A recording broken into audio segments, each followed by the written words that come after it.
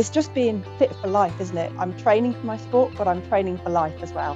Welcome to Ordnance Survey's Get Outside podcast and the Get Fit, Stay Fit edition.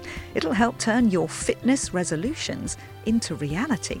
Over the next half hour, comic relief coach Professor Greg White will give you the same advice he gave David Walliams and Davina McCall. If you are tenacious and you persevere, you will achieve. The founder of Red January, Hannah Beecham, will show us how to make fitness a habit we won't want to break. To have people in your corner and backing you, it gives people that boost of motivation on those cold and dark nights. Paralympian and Ordnance Survey Get Outside champion Mel Nichols will outline her personal sporting journey. I do remember watching the Beijing Paralympics whilst I was in hospital, and that was a catalyst that inspired me to think a bit differently to how I could be active. We'll hear why getting and keeping moving is so important. Inactive people die earlier, they die younger. An Ordnance Survey Get Outside champion and Peak District Mosaic champion Yvonne Witter will keep the motivation coming. Forget about body shape.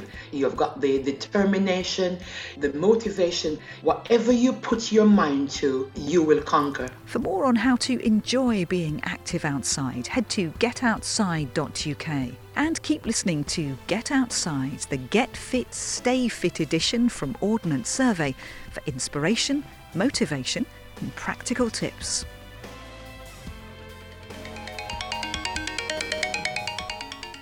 Ooh, 6:30.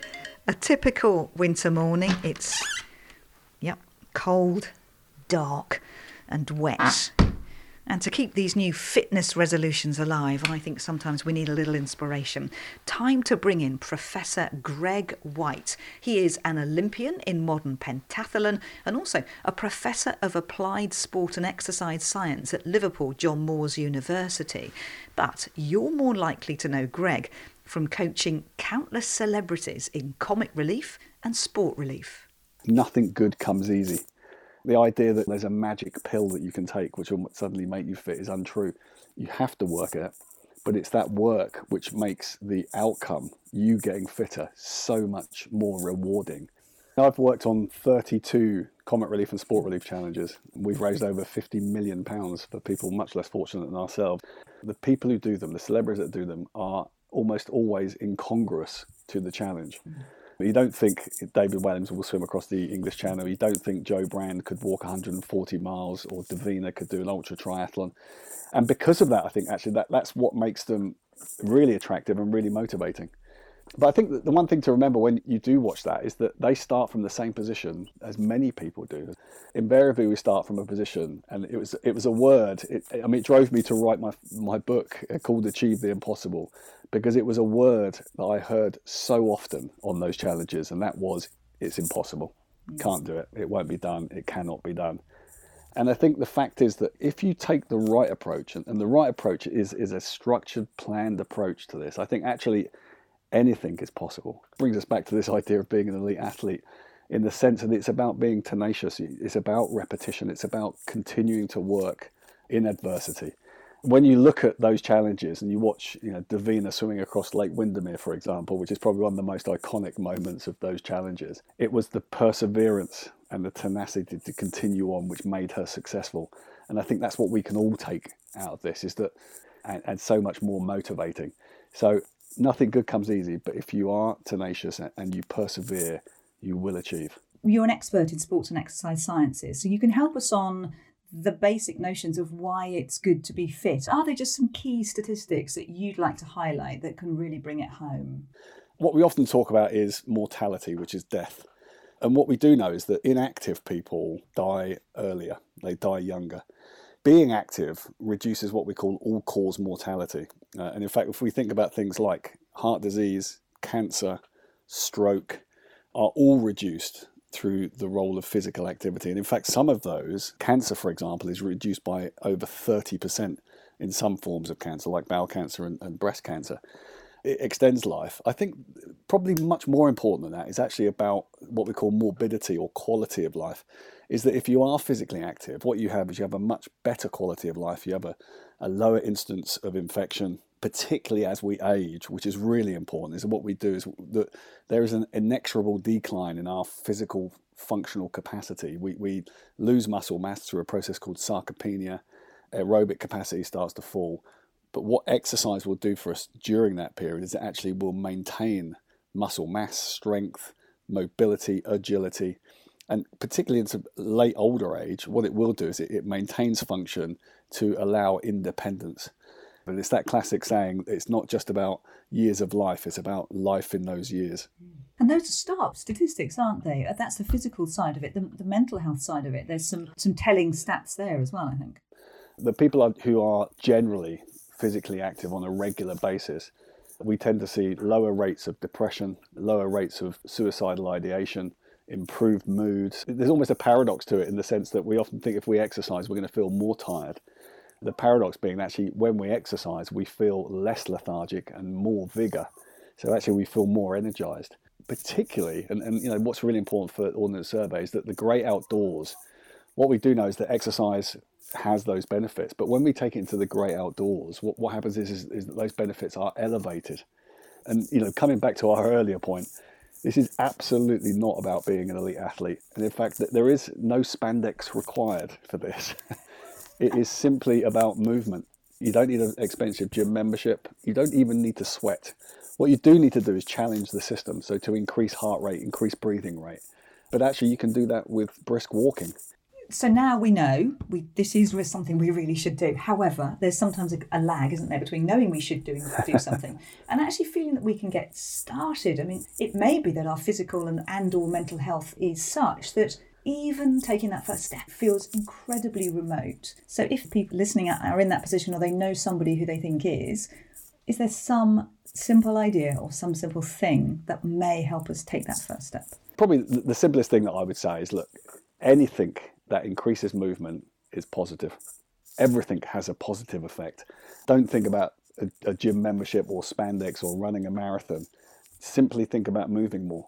One of my mantras is do more today than you did yesterday. If yesterday you only stood up once, then today stand up twice. And if you repeat that day on day, eventually what happens is that progressively you move into a position where you are more physically active and you create an active lifestyle. If you had 5 top tips, what do you think they would be? Do more today than you did yesterday. Do something you love. I can't tell you how many clients I've had who say to me, oh yeah, I'm training to run the London Marathon. And I say to them, do you enjoy running? And they say, no, I absolutely hate it. And you think, why pick that? There's so many things that you can select. So I think pick something you love. Pick somebody to do it with. I think fourthly is about variety. You know, variety is the spice of life, and it's definitely the spice of exercise. You don't have to run. And I think fifth, there's this thing in psychology that we call mastery. And that is, if you are struggling with motivation, do something new, something that's outside your comfort zone. Because learning a new skill becomes self-fulfilling. As you start to master that skill, you get such fabulous feedback that what it does is it creates motivation. Things like ballroom dancing, for example, a fabulous form of exercise. But critically, because it's so technical, you learn a new skill and it keeps you motivated. And the professor's inspiration and information has got me out for a lunchtime walk today. But what about tomorrow and the next day? Well, let's hear from Hannah Beecham, the founder of Red January. That is a nationwide initiative to help us get active every day in January to beat the blues away. It can be any form of activity: walking, running, cycling, cold water swimming.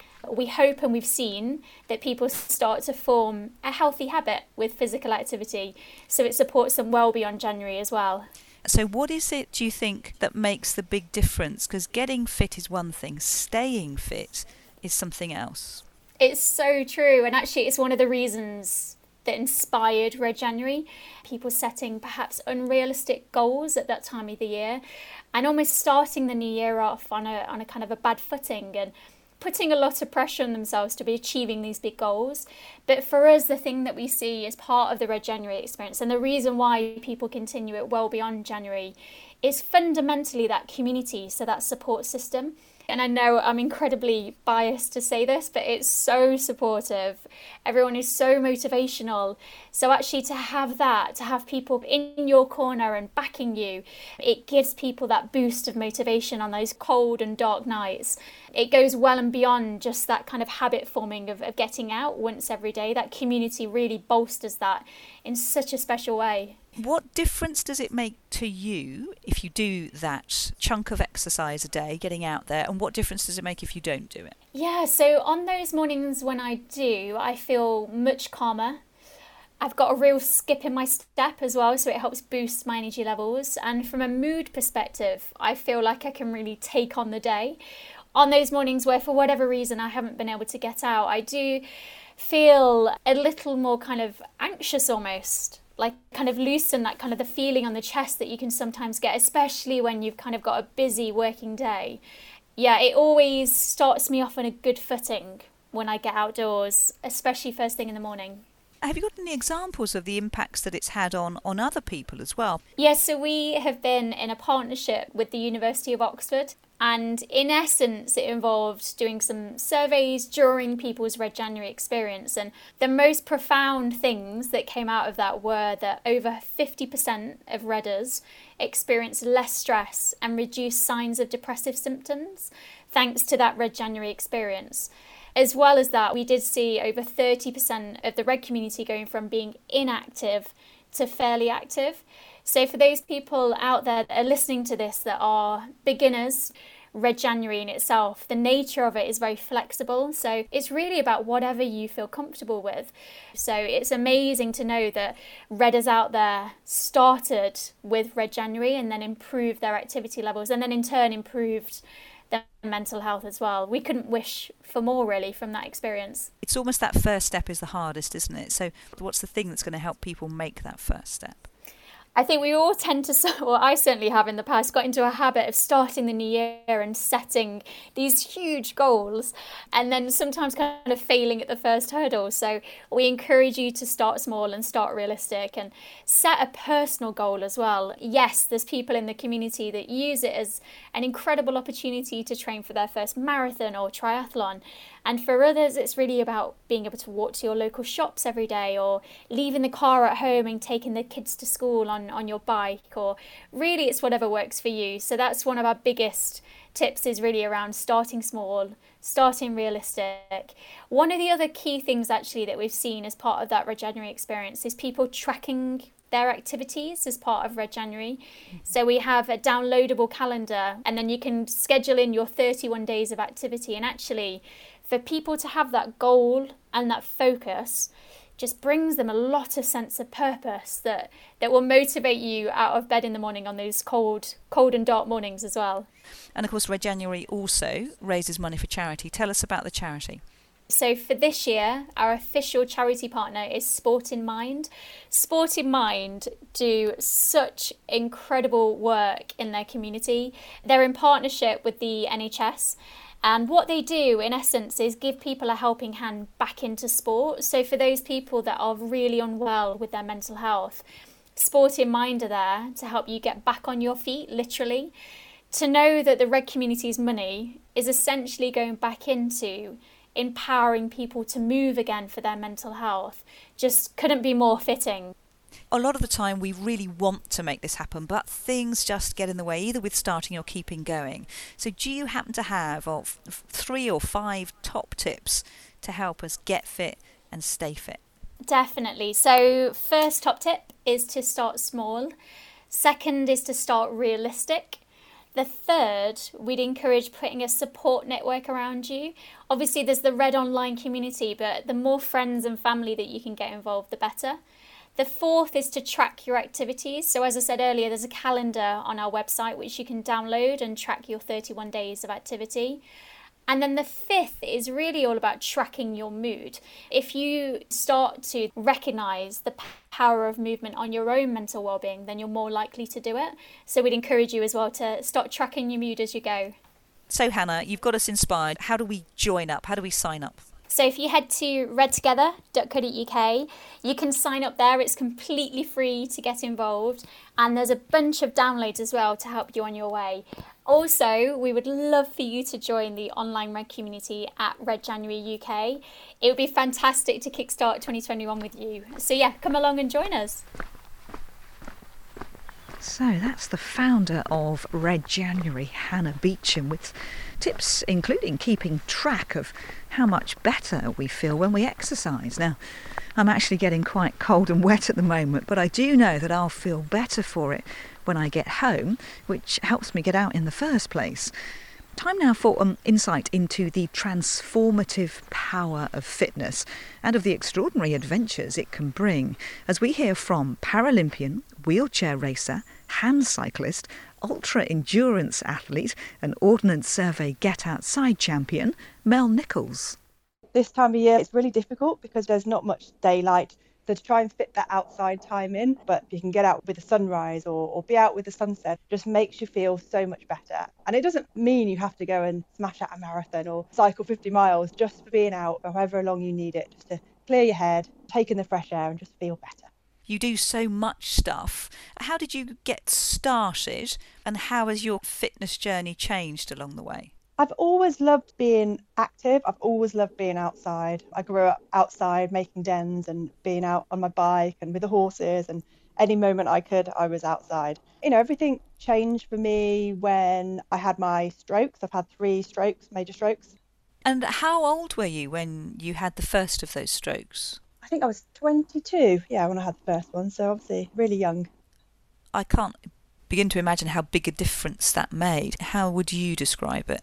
Oh, I guess, I can say it's life-changing because it certainly was. As a, 22-year-old, I just come out of university, going out with my friends, and to suddenly have that time taken away and then having to adapt whilst I recovered from that stroke and then it happening again and again. Certainly tough, because before my last stroke, I was training for a half marathon, I was cycling a lot, and all of a sudden I couldn't do those things anymore. So that was quite tough. All of my strokes had affected my left side of my body, but the last one had sort of affected my mobility more. So sort of taken the use of my left leg and some of my left arm. I don't have the balance as well, so I can't stand up without support, without my crutches. I can't walk without my crutches or using my day wheelchair, either if I'm particularly struggling or for sort of longer distances sometimes. I've mentioned there the things, quotes, you can't do. But the list of the things you can do and do, it's absolutely long and it's fabulous. So just give us some of the highlights of the stuff you've done since the strokes.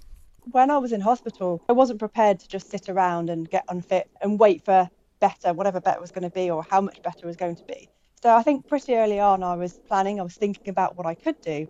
I do remember watching the Beijing Paralympics whilst I was in hospital, and that certainly was a catalyst that inspired me to think a bit differently to how I could be active.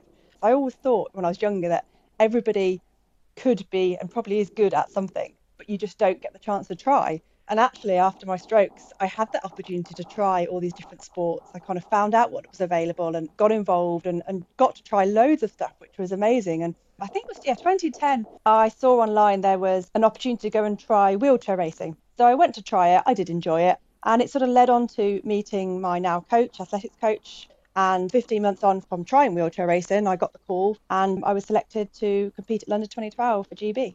This time of year is a time when a lot of people think, I'll start getting fit. And of course, actually, unfortunately, it's one of the hardest times of year to do it because you've got those cold, dark mornings and evenings. So on those cold, dark mornings and evenings, how did you go about keeping motivated? It's kind of being around people that understand, that are in a similar position, that you don't have to kind of explain yourself. So just going there, you've got that social element, you've got that supportiveness, but you're all doing the same thing. You've all got your own goals, your own dreams, but you're just working together. So I think that's always played a really big part. So rainy morning, it's not very nice out there. Do you say something to yourself to get yourself out?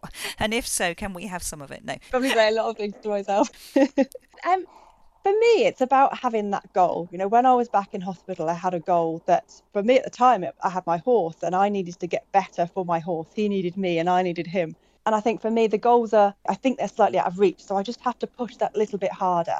For me, that's what works. And I think it's very important you have to find, what works for you. It's also got to be enjoyable. If you're not going to enjoy what it is you're doing or the reason you're doing it for, you're not going to do it. You're not going to stick to it. And that's really important.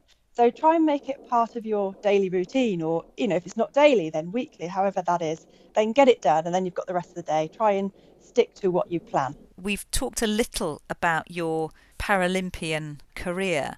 You are also such an adventurer. If you were to list some of your top adventures, what would they be?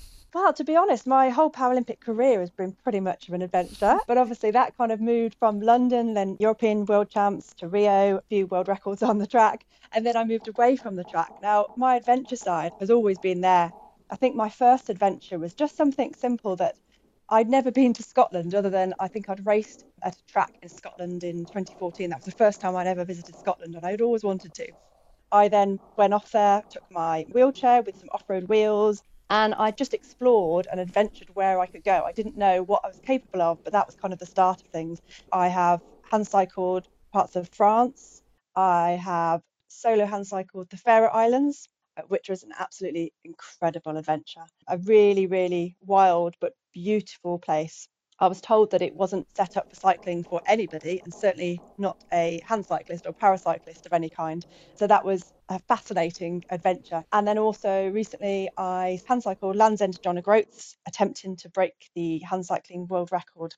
I think the record was 10 days and 8 hours, and I set out to break it in 9 days. Managed to take a lot more time off that than what I planned. So took the record in 6 days, 22 hours and 17 minutes. And also, Mel, more than a little mountaineering. I set out with a fantastic charity called Adaptive Grand Slam. They're a mountaineering charity for people with disabilities, to try and climb my first mountain since my stroke. So that had been kind of a 10-year goal. Yeah, we were in the Alps. None of us quite summited because of the weather actually turned against us, but managed to climb Gran Paradiso, so a 4,000 metre peak in the Alps. So for Mel, why for you is being fit so important? Being fit is really, really important. I enjoy being fit. I enjoy feeling healthy. I like how being fit makes me feel. It gives me more energy. I can do more. I can be involved in a lot more. Being strong and being fit means, for me, I'm more able. So there's areas of my body that don't work how they should, or they don't work at all. But there's areas that does work. So for me to keep those bits that work well, to work the best that they can work, makes me as able as I can be. So that's really important. If I want to go and climb mountains, or even if I just want to go and walk around the block, push myself around the block, I need to be able to be independent, to be able to do that, and to feel good about it, and to know I can go out the next day and do it again. To have that fitness, to have that health, it's just being fit for life, isn't it? For me, I always say I'm training for my sport, but I'm training for life as well. So I'm just heading off to my local patch of water for a swim, and to be honest, the weather's a little bit icky, and if I hadn't told people I was going and arranged to meet a friend, I might not be bothering. And as we've been hearing, with exercise, a community and support, virtual or in person, really helps. And the power of communities is something Yvonne Witter knows well through her work as Peak District Mosaic Champion and Ordnance Survey GetOutside Champion. My main focus is to work with communities to encourage and support them to get outside more often and to enjoy nature, the natural environment.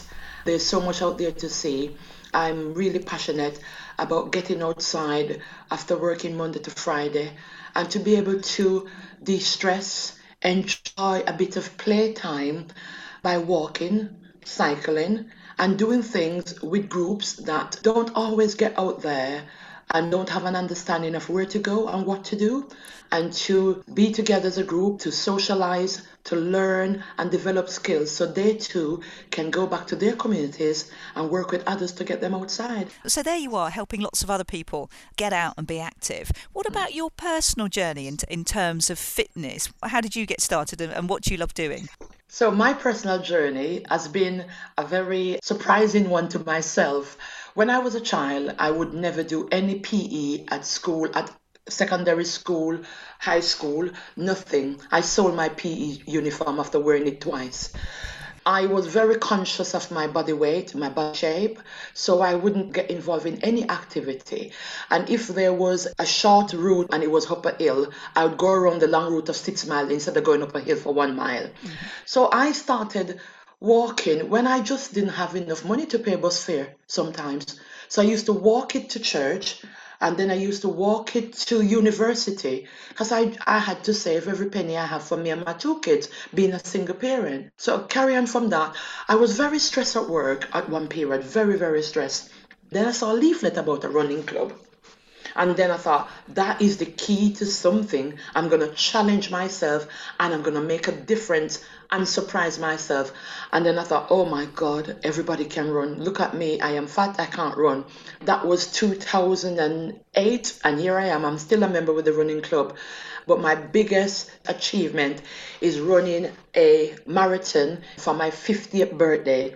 That has been the highlight of my journey into physical activity. And why for you does it make so much difference when you do get outside? And put it the other way, what happens if you don't manage to sort of get out and be active? If I don't get out and be active, I get really stressed and annoyed. I feel like I'm just a prisoner behind 4 walls. So that's one of the reasons why I endeavor to get outside, especially in this pandemic, get outside every morning before I start work.